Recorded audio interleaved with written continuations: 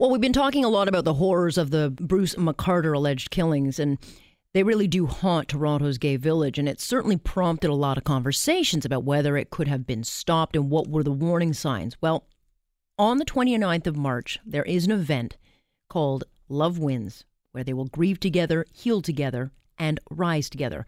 I want to bring in Salah James Salah Bashir, president of Cineplex Media, who is organizing this event.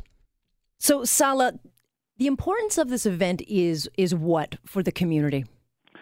It's a celebration of our strength as a community. It's about compassion and our will, and it's a lot of people who wanted their spirits raised in light of everything going on right now. You know, there's still such an untold story. We don't know the length or the breadth of this story because it's still very much unfolding as far as Mr. McArthur is concerned.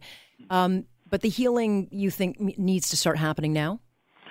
Well, we were approached by a lot of people about it. I mean, I knew several of the people personally who've been killed, and I'm still in shock and anger, and I'm not sure which emotions, and we've cried a lot about it. And I think several people who've gone to vigils asked us to do something uplifting, something that brings people together, and just we have to move on. I mean, that's, and there's still so much to be answered, and there's still anger about the way it was handled and everything else, and that's all legitimate. Yeah, there are a lot of questions as far as policing, as far as, how, if anything was missed, if any of these men could have been saved. These are unknowns we may never know. And it was great that the mayor, called for a public inquiry, that the head of the police services board and the police chief have agreed to this, and that's been a request from the community for a while. So that is great that that's happening. I mean, when you think of the gay village, it is such a place of, it's fun, it's light, it's a place to go and really kind of be free. I think that's right. How most people look at it. Has this case changed it? I hope not. I mean, I hope, that the village is still as vibrant as ever. And I think there is a lot of anger and healing, and there's a lot of fear as well. I mean, those apps and dating sites that he used aren't just prevalent to the village. They're, citywide, and there's a lot of fear as well that he could go on for so long and not be caught. Sure. But I think the thing was, we wanted to.